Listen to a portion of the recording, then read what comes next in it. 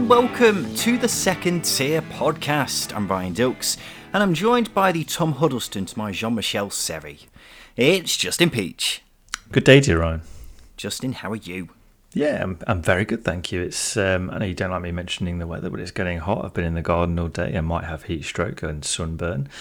I've not had much water, so I could either pass out or start gurgling and talking gibberish at some point in this podcast. With regards to heat stroke, I think that's very much a possibility because looking behind the curtain, dear listener, when it comes to recording podcasts, most professional podcasters will turn off the AC or close all the windows in whichever room they're recording in, like us, for example. However, on the spin side, that does lead to the rooms getting very, very hot very quickly. I've had my window closed for about 5 minutes and it's already getting very, very stuffy in here, Justin. Is it the same in your room? Yeah, you just start to feel yourself getting really moist. No. You start to sweat, to put it in simple terms. Obviously, I've got lights either side of my laptop, so I've got screens, my laptop's on. The heat, it just turns into a mini oven when you're recording, and obviously it's one of the pitfalls, but we would do anything to give our listeners what they need. You know it's going to be a good podcast when we've been in for a minute and Justin Peach has already said the word moist. Welcome to the number one championship-specific podcast, the Second Tier. Thank you for joining us wherever you are. What we're going to do, ladies and gentlemen, is a news update from everything that's been going on in the championship from the past 7 days. Plenty for us to talk about, including manager changes. Bizarrely, we're only 3 weeks before the season starts and already we've had managers change. And of course, transfers, there's been plenty kicking off, as always, in the second tier. So we'll get onto them in the second half of the show. But we'll kick things off in the first half with managers. And Carlos Corber has resigned as head coach of Huddersfield Town. In a statement, he said, "It's been a difficult decision, but one I gave a lot of thought to and have made based on my great affection for this club." The BBC is reporting that Corber had been concerned about the lack of resources that will be available to him for the coming season. Shocking news though, Justin. What have you made of it all since it kicked off in the last couple of days? Yeah, well, I mean, it came out of the blue, so I was shocked to say the very least, because when you get to this point in pre-season, it's unheard of for clubs to change managers. I know the circumstances surrounding Steve Cooper and Swansea last season were slightly different, but it is genuinely unheard of, and it's a really bad time to change because some teams have been in pre-season for 2 weeks already, other teams a week, but nonetheless you start to kick up a gear at this point when you get to sort of 3 weeks before the season, and Huddersfield would have been no different. Now, with recruitment and what have you, I have been surprised that things have been quite slow with Huddersfield, but I'm sure that Carlos Corber would have known what the budget would have been weeks ago. So as soon as that budget comes out, why don't you start to write your resignation letter then rather than now? It's the timing seems bizarre because, as I say, clubs talk about budgets straight after a season finishes, and I know they had the playoffs, but that would have been a conversation that happened quite soon. But yeah, as I say, I'm very disappointed because I like Carlos Corber a lot. I really do, and it seemed like a good fit with Huddersfield. Yeah, it did seem like a good fit, and that was the main reason why I thought Huddersfield could not replicate what they did last season, but at least give it a bloody good go. I imagine he's probably gone to the Huddersfield board and said, look, what I did with the modest budget last season, we were a couple of dodgy penalty decisions away from the Premier League, for crying out loud. Now imagine what I could do if you gave me a couple million more to spend. And you look at the business Huddersfield have done so far. They've signed 2 players who weren't even regulars playing week in, week out in League One, and a free agent who only played a handful of games for Millwall last season. So you can certainly understand the frustration that he's had from his end, because despite him accomplishing marvellous things on a respectably small budget last season, Huddersfield haven't shown the ambition that he's clearly showing, which is a shame on their behalf. I think from Corberan's perspective as well, he's been heavily linked with a move back to Leeds as part of the coaching staff there. I wonder if in the back of his mind he's thinking Jesse Marsh may not be longing for the Leeds United job. If he gets sacked, then he may take up the head coach role, because he was being linked with the job after Marcelo Bielsa was sacked last season. So maybe that's part of his thinking, but I can understand it. I think it is a bit of a shame, though, from a Huddersfield perspective, Justin. I suppose now's an appropriate time to once again pay tribute to the job he's done there, though. Well, exactly. I mean, we can be frustrated at everything because of the situation that's occurred, and obviously there are players that are linked away with moves from Huddersfield as well. But you only need to understand exactly what sort of job Carlos Corber has done by looking at everybody's pre-season predictions last season. They either had Huddersfield to go down or be within the bottom 6 fighting relegation, and they finished third. They were the third best team in the league, and they were as you pointed out, two bad decisions away from the Premier League. And he's done that on a budget of, I don't know, must be a bottom 6 budget at Huddersfield, and he's done that with the hangover of bad spending in the Premier League and having to get high earners out of the club. He's done that with off-the-field issues with Phil Hodgkinson as well. Obviously, his businesses went into administration. Huddersfield were very close to going into administration themselves before Dean Hall stepped up. So he delivered that last season under all of those circumstances. That's beside, that's not even mentioning the budget that he's had to play with, which is, as we've mentioned, not much at all. So yeah, the job he did was absolutely brilliant. He made defensive football look good. I think that's the key thing to take out of it. He made defensive football really, really good to watch, because it's stereotyped as 10 players behind the ball, 4-5-1, etc. No, but his teams had a right good go of it. They kept clean sheets. Like it was, like they were easy to do. That's what he made it look like. And yeah, the job that he did was spectacular. And I hope that Danny Schofield, who stepped up, can deliver something for Huddersfield. Well, it says a lot that, as you were kind of alluding to, this time last year we were very worried about Huddersfield, weren't we? Not just because of Corberan's so-so first season in charge, but because Huddersfield just seemed to be on a one-way course to League One. But now I think he's left them in a great position, hasn't he? He's left them with a really good squad. The likes of Lewis O'Brien, for example, looks to be hanging around now, and he was the best centre midfielder in the division for me last season. The likes of Harry Toffolo, quality left wing back, defensively really, really solid. There's a lot of good players now, and all those players have benefited from the superb coaching that Corberan has done there. And that leads me very nicely on to Danny Schofield, who has taken over from Corberan. He's been part of the coaching team at the John Smith Stadium. Thoughts on that one, Justin?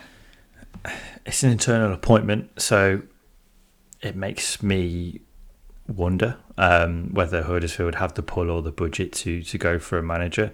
Obviously, with Corberan leaving now, it leaves them, unless there's managers free in the market, it leaves them. It makes it very difficult for them to go out and get a manager from elsewhere. I know Liam Manning's been linked with the role already, which will be a massive statement, I think, from Huddersfield. Whether or not they do that, I don't know. But yeah, Danny Schofield, it's an internal appointment. I have my reservations about internal appointments. Steve Morrison is a good example. So you can't really judge them until they have a full season. But for me, I would like to see a manager with a bit more experience and it's difficult to say because unless you give someone experience, it's hard for them to gain it. So you've got to give Danny Schofield some benefit of the doubt and give him an opportunity. But at the same time, I'd like to see them go out and find someone who can take them to a similar level that Carlos Corberan did. I'm not sure if Danny Schofield can. Yeah, I completely agree with what you're saying, because internal appointments seem to go one of two ways, and unfortunately, more often than not, they seem to go the wrong way.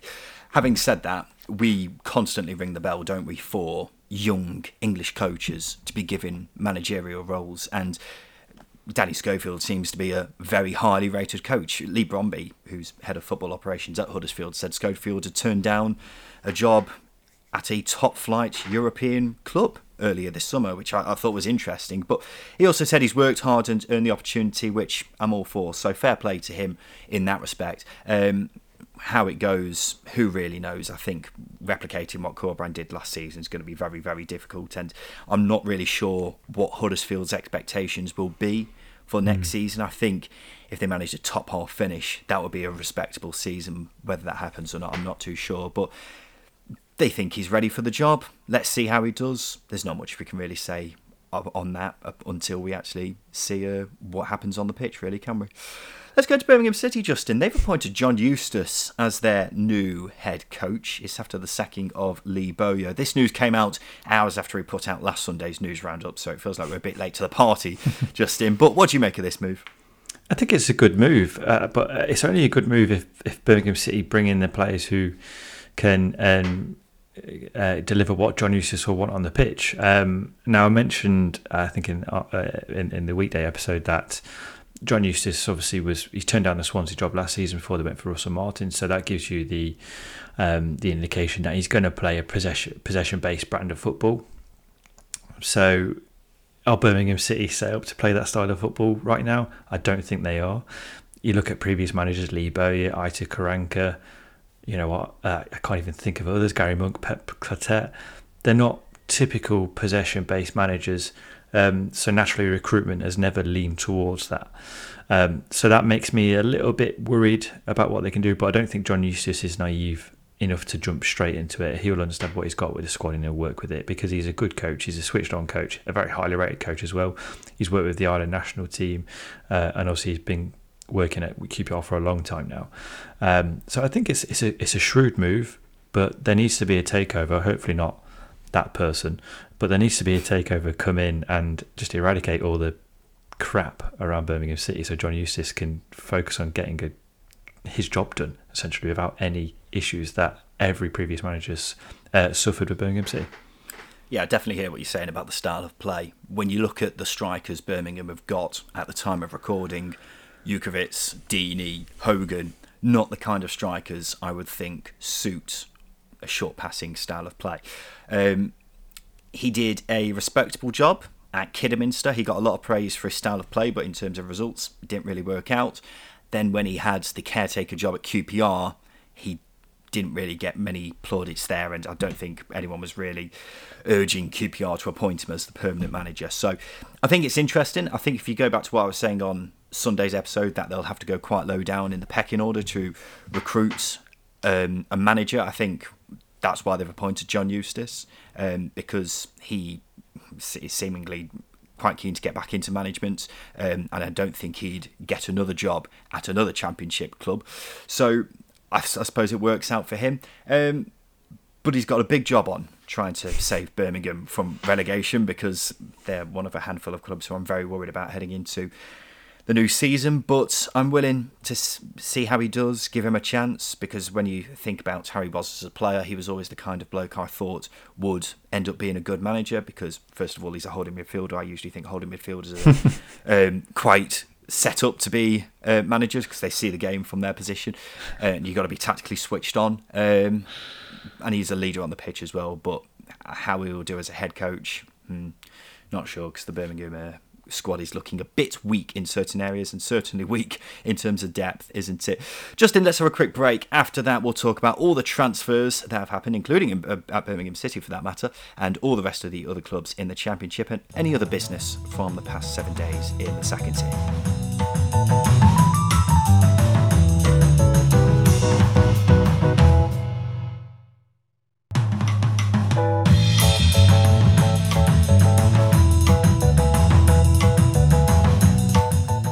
Welcome back to the Second Tier Podcast. We're talking about some of the news from the Championship over the past week, and it's now time for us to talk about transfers. As usual, these are just the confirmed deals, and Hull have signed ex-Fulham midfielder Jean-Michel Seri. The 30-year-old joins on a 3-year deal after surprisingly being released from Craven Cottage a few weeks ago. Statement signing alert, Justin. What a move this is. I know, I'm really excited by it. I mean, I read a report last week saying that the move was taking too long, so Hull are moving elsewhere. But Jean-Michel Seri, wow, what a statement signing. He's such an intelligent player, such a good passer of the ball, technically incredibly gifted, and at championship level, I think he would walk into every team in the league, potentially. I'd find it difficult not to put him in. Yeah, I'd find it difficult not to put him in any team. I mean, he played the majority of the games for the champions last season, obviously Fulham. So yeah, it's just an incredible signing, and fair play to Hull for pulling it off. Obviously, it's a statement of intent from Ilakali and Hull. They need to back it up with a few more signings, but it's a really good start to what we thought they might be doing in the transfer window this season, if that makes sense. Well, we all know about his pedigree, don't we? He was linked with Barcelona, heavily linked with Barcelona. In fact, I think he was on the verge of moving before it collapsed at the final moments. And that was 5 years ago. And then since then, he's played for some top clubs in Europe. And I think even when he was playing for Fulham last season, we were still quite surprised that he'd be playing week in, week out for Fulham because he is so technically gifted.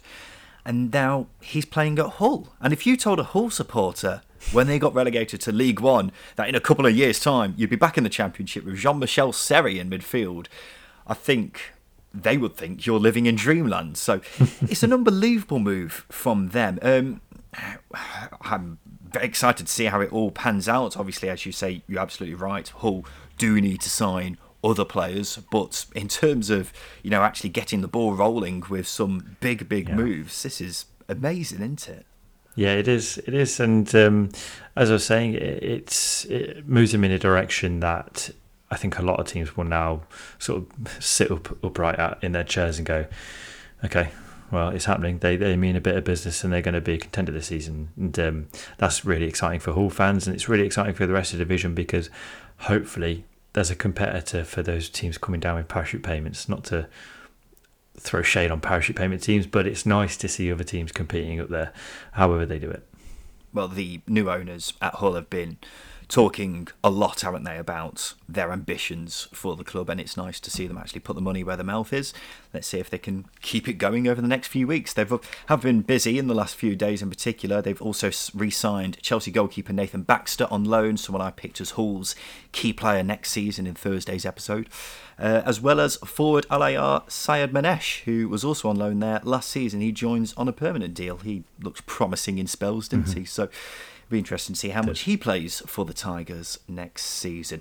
Sheffield United have reportedly spent more than £5 million on bringing Malmo defender Arnel Ahmedovic. Oh, Jesus Christ. I knew as soon as I wrote that down it was going to be painful.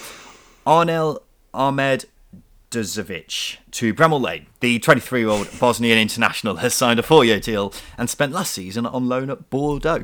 I'm not expecting you to be able to give me a full report on this guy, Justin, but in terms of spending £5 million on a young defender, looks an exciting move. Yeah, it does, and I think given the balance of Sheffield United's defence as well, there are some good centre-backs at Sheffield United, but they needed to bring in someone who has the ability to play out from the back and has a good amount of experience playing at a decent level, and obviously to shell out that much money on a defender who has played less than 100 career games. As I say, it's quite a statement of intent, and yeah, he's capped by Bosnia as well, which they're not a pushover nation by any means. They do have blessed footballers as well. So yeah, I think it's an interesting signing. It's one to look out for the coming season. Be interesting to how he fits in. If you look at the size difference between him and Jack O'Connell, obviously I know Jack O'Connor's been injured for a while, but he looks very buff in the pre-season training videos compared to, I'm going to say now, Ahmed Hazic. Yep. Yeah, Ahmed Hazic. Compared to him, they're two completely different sizes. So yeah, it'll be interesting to see how he fits into that Sheffield United back three. Tonk, as the kids would say. But yeah, in terms of fleshing out the back three, they, at the time of recording, I think I'm right in saying they've only got Basham, Egan, Robinson, and maybe forgetting someone else there, O'Connell as well. O'Connell, yeah. Easy to forget him. So they needed extra men in the back three, didn't they? And Basham's getting on a bit as well, so signing in a young defender obviously makes complete sense. They've also brought in Man City midfielder Tommy Doyle, who's joined on loan. Say it quietly, Justin, but I think this could be one of the best signings of the window that will have been missed by fans of other clubs, because he was absolutely phenomenal at Cardiff last season. He was one of the key reasons why they stayed up, because prior to January they looked pretty hopeless, and then they brought in they brought in Doyle, Cody Drame as well, but Doyle in particular was outstanding. His passing range is absolutely unbelievable for someone who's only 20 years old. I mean, it says a lot about the strength in depth they've got at Man City that he's not getting a look in, but it wouldn't surprise me to see him playing regular Premier League football in a couple of years' time, because he was really, really good for Cardiff last season, wasn't he? Yeah, he was. He was brilliant. We gave him a lot of praise. His ability to arrive in the box at the right times as well. The intelligence for such a young player is incredible. And what he brings to that Sheffield United midfield is legs, obviously creativity and the ability to score goals as well. So it'll be interesting to see where they see him as an initial starter. But I think one thing that they needed was a younger cohort of players to come into that team and into that starting 11 and give them legs, as plainly to put it as plainly as possible. They need legs in that team. I know John Fleck is getting on a bit. Ollie Norwood's hitting his 30s as well. So yeah, getting younger players into this team has been vital. I think it's very vital for Paul Heckingbottom for the coming season. Yeah, you're spot on, and this goes some way to fill in the gap left by Morgan Gibbs-White. I think they'll also be looking to the likes of Ndiaye to try and fill that gap as well, but this is without a doubt a really, really exciting signing. Leeds forward Tyler Roberts has joined QPR. The 23-year-old moves on a season-long loan with an option to buy. You a fan of that one, Justin? I've been a big fan of Tyler Roberts for a long time, and I know he's suffered with injury problems quite often, but it's been frustrating not to see him in the Leeds team more often. He's a versatile player, he's a technically gifted player, and physically he's there as well.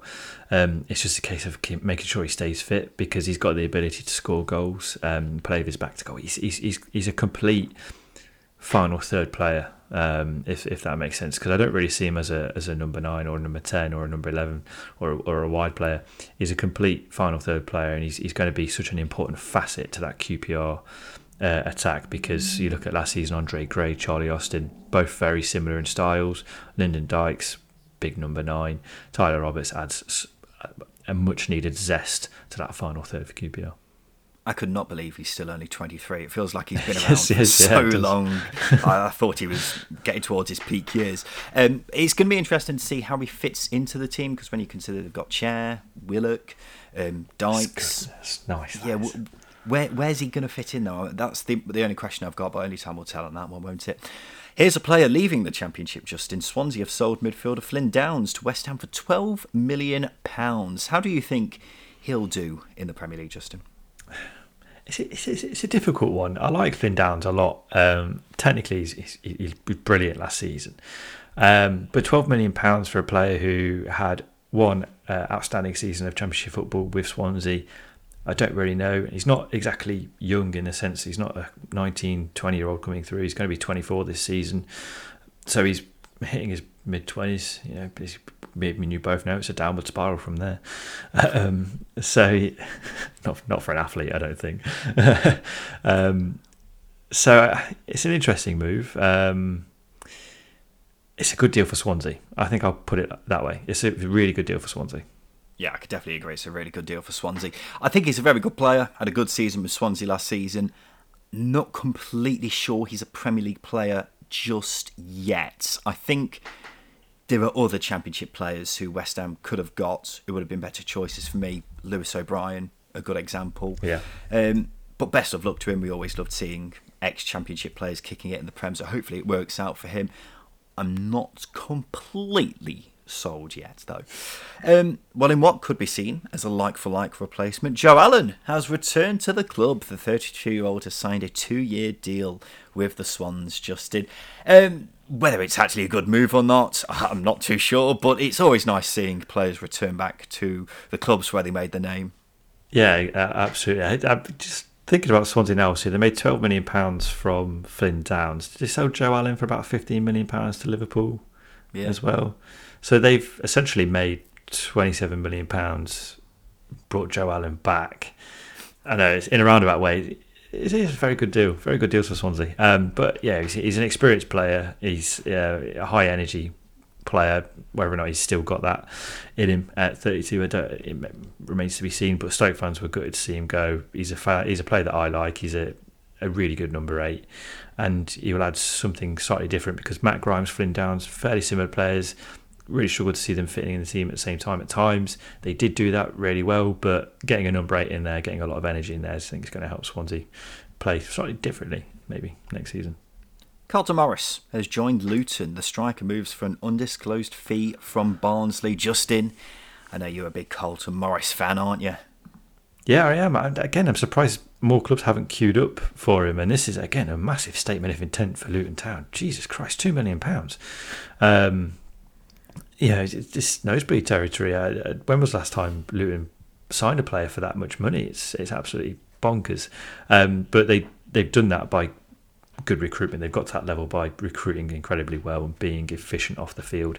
So they've allowed themselves to be able to spend that sort of money. But Colton Morris, he's a complete number 9. He's so gifted with the ball at his feet. He's one of those number 9s. So you look at the size of him and think, there's no way you can run as quick as you can with the ball. But there were times last season when Barnsley played Derby, he skinned centre halves easily and got in behind. I think the only criticism you could give him sometimes was his decision making, but probably that comes with needing to play more games, getting match fit and match sharp, not only on physically but also in the mind as well. But yeah, great player, really good player, really big signing. Yeah, he was one of the bright sparks in what was a fairly abysmal season for Barnsley last season, wasn't it? But he's a real handful of a player. His goal-scoring instinct seems to be getting better as well. So, really good move for Luton. I'm very curious to see who on earth plays up front for Luton next season, because they had Adebayo and Cornick, who were the best striking duo in the division for me last season, and now they've got Woodrow, Morris as well. I feel like they've got someone else on the books as well. I'm just forgetting. So how many strikers do you need, Luton? Come on now. But it's going to be interesting to see who their main striking duo is next season. Meanwhile, Luke Freeman has gone to Kenilworth Road after being released from Sheffield United. Justin, you made a big song and dance, didn't you, about that being your best free agent signing? I could not agree less, but let's see how it goes. Romain Sawyers has moved to Cardiff. The midfielder has been a free agent after leaving West Brom. You chose him as a key player for Cardiff in Thursday's episode, didn't you, Justin? Mm-hmm. I think it's a very good signing. A midfield of Sawyers, Rinomota looks tidy, because I think the two of them will complement each other very well. I'm still very much of the belief that Cardiff need to bring in more talented players, though. More talented? The Romain Sawyers? No, I mean around the pitch. Oh, okay. More talented than Romain Sawyers, yeah. That's what I mean. You heartless man. No, I do agree. They do need to bring in a little bit more. Well, they need to bring in a lot more going forwards and creatively. But Romain Sawyers, it feels like they've built nicely defensively. Now the midfield, especially centrally, is sorted. Hopefully they turn their attentions to the attack and they'll start to pick up some players in those positions. But Romain Sawyers, again, for me, he's one of those players who, surprised more clubs weren't in for him. He was so important to that Slaven Bilic team that won promotion with West Brom. His ability in possession is absolutely fantastic. His work off the ball as well can't go unnoticed. He does have a very high work rate. Played a long time for Brentford in their, I wouldn't really say their peak years, but in their years where they were making a lot of noise before they got very good. I think it's a top signing at Championship level. He's a really, really good midfielder. I really like it. Easy to forget he was brilliant for West Brom, wasn't he, in the season they got promoted. So seems like a really steady signing, and I'm same as you. Surprised more clubs weren't in for him. With regards to the rest of the squad, I've got plenty of concerns about the attack for Cardiff. I mean, who on earth is playing up front for them next season? I really, really don't know at the time of recording who's scoring the goals, who's playing on the wings. I'm not totally convinced about what the defence is going to be either, but hopefully that'll be addressed in the coming weeks. Birmingham have finally got going in the transfer window. They've signed Norwich winger Przemysław Placheta. I struggled with his name last time he was in the Championship. It's not getting any better now. And Wolves defender Dion Sanderson on loan. The latter spent the first half of last season at St Andrews. Two surprisingly decent signings there for me, Justin. Yeah, they are. I was surprised that Dion Sanderson chose to go to Birmingham. Because, I mean, it's no disrespect, but they were in a bit of disarray, and hopefully John Eustace was. I'd imagine he played a big part in that signing. Obviously, he was at QPR last season for the second half of the season. But Dion Sanderson, Birmingham City defensively got a lot worse in the second half of the season than they were in the first half of the season. I'm not saying that's just down to Dion Sanderson, but he was a big factor because he was a massive loss to that defence. He's versatile, can play it right back. Right side of a back three, I think, is his best position as well. He's a player that I like. And Placheta, very quick winger, adds a much needed pace into that Birmingham team because I don't know who they've got that is quick anymore. It's a really good signing, hard working player as well. So again, two really good signings from Birmingham City. I didn't see much from him in a Norwich shirt to really get a grasp of how good a player he is. So maybe that's something we'll get more of a answer to in a Birmingham shirt when he's playing more often, because that was the main thing. He didn't really play much either. So we'll have to wait and see on that one. Meanwhile, Ivan Sunjic has left Birmingham to go on loan to Hertha Berlin. He joined them 3 years ago for £6 million, and unfortunately looks like he's going to be a key example of how bad Birmingham's recruitment has been in recent years, but we'll leave that one there. Burnley have paid an undisclosed fee for midfielder Samuel Bastien. The 25-year-old midfielder was at Standard Liège and has been described as high energy by Vincent's company. Meanwhile, Wout Weghorst has left Turf Moor to go on loan to Besiktas. Never before have I seen a player show less enthusiasm about playing in the Championship. Every single interview he's done, he's essentially said, nope, not playing in that league. So I don't think many Burnley fans will be too worried about him heading out the door. Get it gone. Yeah, get out of here, mate. Millwall have signed defender Charlie Cresswell on loan from Leeds. It's been reported that midfielder Jamie Shackleton is also leaving Ellen Road to go to the Den. Two signings that Justin Peach appears to be a fan of, judging from his facial expression just then. Meanwhile, 16-year-old Zach Lovelace is departing Millwall to go to Rangers. He became the second youngest player in the club's history when he made his debut last season. Millwall are said to be fuming that he's gone. They've released a statement saying they're disappointed and saddened by the move, having worked tirelessly over many months to convince him to stay. That and his family and his representatives as well. They've wished him luck with his career, though. You're getting into the debate here, aren't you, about whether we should be doing more to stop big clubs poaching youngsters. It's going to be a debate that goes on for quite some time, I think, Justin. Yeah, it's an issue with agents as well, and the advice they give to young players, young unassuming players who will hang off the advice of people who are no disrespect to them, or maybe actually who just want to make money off of them, because that's the incentives that they've got. If they get a big move, they get a big wedge of cash from the buying club. I think the same thing has happened with Lee Buchanan and Derby. The advice he's been given, he's gone to Werder Bremen, ripped up his contract. He's gone to Tribunal. Yeah, the advice these young players get, I think, is really poor, and it's something that again is a bit like football in the UK is unregulated, and it's something that needs to be regulated, because you hopefully avoid these situations where kids get bad advice, and sometimes it can go wrong, as it has done with plenty of youngsters. Yeah, but at the same time, I think you can also say that, you know, he'll probably be getting paid more at Rangers than he would at Millwall. So when you think about it, if his career doesn't pan out, then this is the chance for him to get a payday to some extent. But at the same time, I can completely understand what you're saying, that he's probably going to get more game time at a Millwall than he would a Rangers. So I can see both sides of the argument, really. But Millwall have every right to be annoyed. I don't think you can really do much, though, if an agent's in a player's ear. Yeah, but as well as that, it's the old SPL Championship debate again. Is the SPL the best place for a young player to develop over the Championship? You only have to look at the amount of players that have played in the EFL who are now in the England squad, who are now in international squads. The amount of players that were in the EFL who went to the Euros last year with Wales, for example. There's a pathway in the Championship, but unfortunately, players, people get in the ears of young players and give them, I would say, bad advice. Huddersfield have brought in midfielders David Kusumu from MK Dons and Conor Mahoney. 22-year-old Kusumu, he was in and out of the team at Stadium MK last season. I feel like it's a really strange sign in that one. Well, Mahoney was a free agent after being released from Millwall. Two very all-right then signings, I'm guessing, Justin.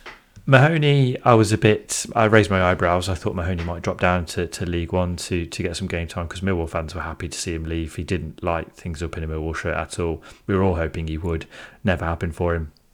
Kusumu, however, I do rate that signing quite a lot, because he's a young player with plenty of potential that is going to get the opportunity to do that in a system that I think will suit him, as long as Schofield resembles what Corber wants to achieve, and it brings some much needed youth into that midfield as well for Huddersfield. But no, I'm a big fan of the Kusumu signing, and as well as that, last season Lee Nichols, there might be a couple of other players, Jordan Rhodes, we raised eyebrows, but actually they turned out to be very good signings. Hopefully you'd hope that it's the same with these two. We'll see. Speaking of very alright then signings, Preston have signed Robbie Brady and former Liverpool wonderkid Ben Woodburn. They were both free agents. Anything on those two, Justin?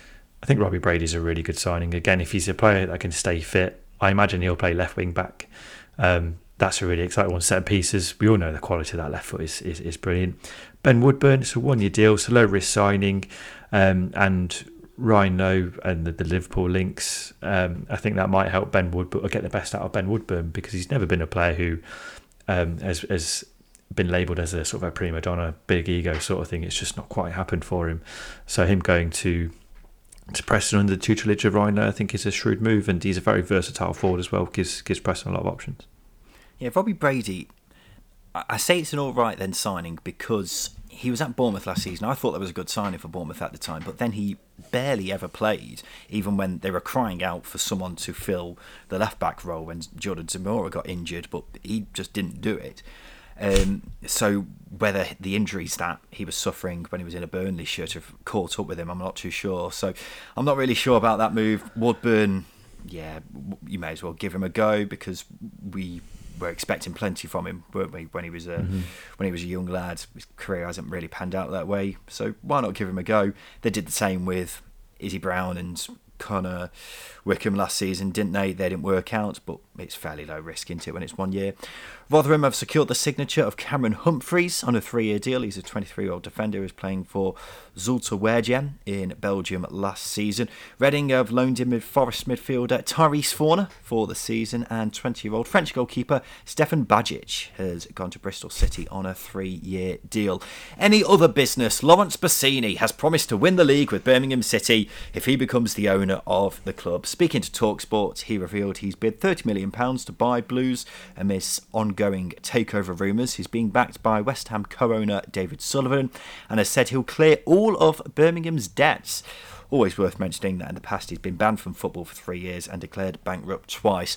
This interview, Justin, was just embarrassing, wasn't it? And if I was a Birmingham City fan, I would not be listening to that, getting very excited about the future of the club. I'd be terrified. I'd be absolutely terrified of the future of my football club. Any owner who is as vocal as Lawrence Bassini is and says the things that he doesn't mean them. He doesn't mean them. He's trying to get. It's a PR trip, and it's they do this because they know that they don't have the money to back them up, so they try and get the fans on their side, and they try and get the fans to ramp up pressure to the sellers to do a deal with them, and that's the only way they can do it, because they think the card's in their hands, but they don't have that. Lawrence Bassini is a charlatan. He's a man who likes to make as much noise as possible, but when it comes to actually doing what he needs to do, he doesn't do it. Bolton are a really good example of that, and you only have to. There's a really good write-up. I think it was from a Bolton supporter on the issues with Lawrence Bassini. So yeah, look, there's not much else that needs to be said about him, because he said it all in his interview. He's an absolute tool. Should be nowhere near football. It's hard to disagree, really, isn't it? When you've got your potential new owner challenging TalkSport presenters to boxing matches, it's not what you want to hear. I feel like Birmingham supporters are smart enough to know that this guy isn't the answer to their problems, and Birmingham, they don't want another owner. Exactly. They just want an owner who is calm, cool, and collected, and just gets on with things, not a flamboyant owner who's making the headlines for things that he's saying. I mean, if you're an owner and you're flamboyant, then that's absolutely fine. But Birmingham don't need that. They need strong and stable, and that's not what you're getting with Lawrence Bassini, particularly because of his past doings with being declared bankrupt twice and being banned from football in the past, and then the interviews that he's doing are just awful. So yeah, hopefully that doesn't go through. Surely he shouldn't be passing the fit and proper test on these interviews alone, let alone the fact that he's been declared bankrupt in the past and been banned from football for 3 years. But unfortunately, I don't really know what's going on with the future of this takeover anymore. Speaking of Birmingham City, progress on repairs to St Andrews have apparently slowed in recent weeks. The club has released a statement saying that once further information can be made available, you'll be updated. Currently, issues out of our control are preventing this from being possible. The club didn't have any supporters in 2 sections of stands throughout last season. So, yeah, not only are they potentially being taken over by this guy, the stadium is still half broken, which isn't great, is it? Let's move on from Birmingham. Justin. Burnley have appointed Craig Bellamy as Vincent Kompany's number 2. The pair also worked together at Anderlecht.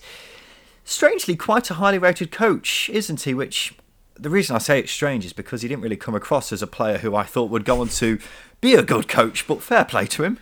Yeah, he's made a pretty good coaching career out for himself, and I think every time the Cardiff job comes up, Cardiff fans are brimming for him to get the role, the head coach role there. So yeah, it's a good appointment. Obviously, they played together. And obviously, Craig Bellamy was very early on in that process with Manchester City. He was a really talented player, very passionate. But as I say, he's turned a decent career for himself as a coach. So it'll be interesting to see how they progress now. But it's good that Kompany has been able to make these appointments, because that's one of the not issues, but one of the worries I had was that his coaching staff was delayed, but now that's resolved, which is a massive plus for Burnley. They can look forward and get sorted for the season. It is worth saying Bellamy has been pictured at the Burnley training ground for a number of weeks now, but it's only just been announced for some reason. I don't really know the reasons behind that, but there you go. Reading have written to the other 23 Championship clubs to say, if you cap away tickets for our fans at £20, then we'll do the same for your fans. 3 clubs have taken them up on that offer so far. They are Blackburn, Cardiff and Huddersfield. A nice initiative from the Royals, Justin. I think they've done similar in the past, so fair play to them. No, it's a really good initiative, and if I was an owner of any of the other clubs, I'd snap their hands off, because it just makes sense. Yeah, we're in a cost of living crisis at the minute. Everything's expensive. Fuel, Jesus Christ! I put £20 in my car the other day, and I think I got about 8 or 9 litres, which made me cry. And so getting to away games is going to cost even more money. So capping tickets to subsidise some of the costs, I think, is a really good move, and a really smart move as well, because you'll get more fans coming to the grounds. It's more income for the home team.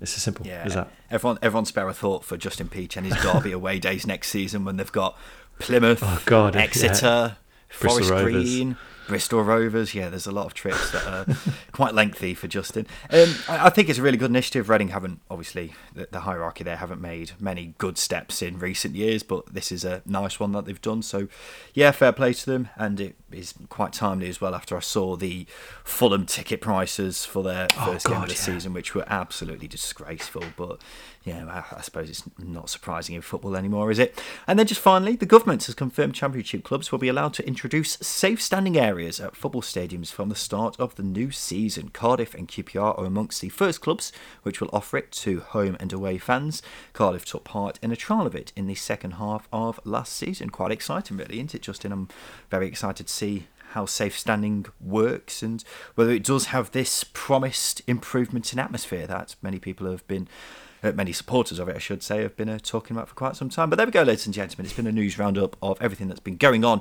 in the Championship from the second tier over the past 7 days. We'll be back again on Thursday to give you part 2 of our episode, which we delivered on Thursday, where we picked a key player for each Championship side heading into next season. So you've got that to look forward to on Thursday. And then we'll have another news update coming up in 7 days' time. But until then, have a good week. We'll be back again on Thursday. And this has been the Second Tier Podcast. I've been Ryan Dilks. I've been Justin Peach.